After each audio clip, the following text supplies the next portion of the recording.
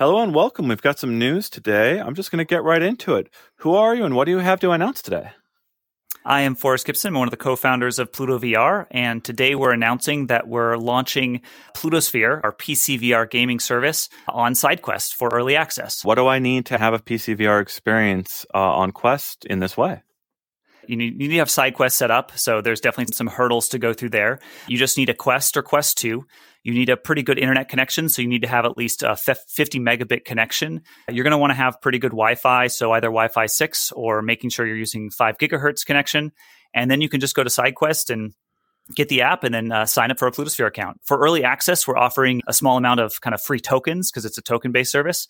And you'll be able to try out the service for free. And then if you want to keep playing more, you can just buy some more tokens and get some more usage. The price of tokens might change. What are you launching at and what might it be in the future? Right now, we have a range of prices, both getting cheaper as you get more tokens, and we're offering some discounts at early access. Really, the service ranges from about $1 to $2 an hour is what we're aiming towards. Well, a lot of people are familiar with a virtual desktop for getting their content from a PC that they own or have access to and getting it to their Quest. How does this differ for those people that are watching that don't understand the basics of VR? How does this work?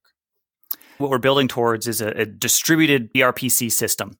So virtual desktop is a client that connects to a PC. We're providing the cloud or edge computer that then you can connect to on the client. The interesting thing is you can actually use virtual desktop with Plutosphere. We've actually found a good number of our early testers who like virtual desktop and keep using that for their cloud machine. The key question here on everyone's mind is going to be latency. Walk me through your infrastructure and how you make that not a vomit comet. Yeah. We're currently working primarily with AWS, and so we're able to go and find a server that's as close to you as possible. And then with our native client, we're actually leveraging NVIDIA's CloudXR technology to be able to get the lowest possible latency to you. So it's not that it's just sending the video frames from the cloud computer, but it's also doing things on the local client to make the experience even better with things like reprojection. When you say 50 megabits per second, there's a certain number of our viewers who probably stopped watching the video at that point when they can't meet that requirement. But what happens if you go under that requirement? What are the bottlenecks to making this a great experience? So there's definitely some proximity. So there are Amazon data centers around the world, and we're working with other additional providers to get even more coverage around the world. But really, we found that local Wi-Fi is actually what makes the biggest difference. So if you have a Wi-Fi router that's 3 rooms down the house in a corner somewhere, you might not get the best experience. But if you have a router that's close to you and making sure that you're using 5 gigahertz, we've actually found really great connections and experiences there. Do you have a suspicion of what your top 5 games are going to be that people are going to use with this system?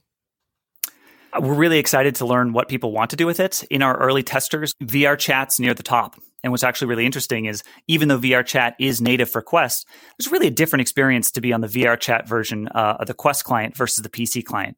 You kind of feel like you're a second-class citizen because you get lower quality avatars. You don't have access to the same worlds. And so surprisingly, we've actually seen a lot of people really like that. And obviously, Half-Life Alyx and Boneworks are other examples. Yeah, those were the ones in my mind. What about Flight Simulator? Is that going to be possible with this? We've done some early testing. It's still sort of mixed in terms of some of the requirements for Flight Simulator to work, but we're working on that and believe that's something that'll happen soon. If people have set up a VR Chat account on something like a Quest and they've encountered some of those things, basically all they do is they use SideQuest to install Plutosphere, get tokens, or try the service for free with a limited amount of time, right? And then log into the PC client of VRChat and access a whole lot more content. I think that's a really interesting avenue. I'm curious if a lot of people adopt that way. Yeah, one thing we've seen, especially since we understand that cloud computing is still kind of expensive and that there's definitely costs associated with running the service, and we're trying to make it as cheap as possible to start.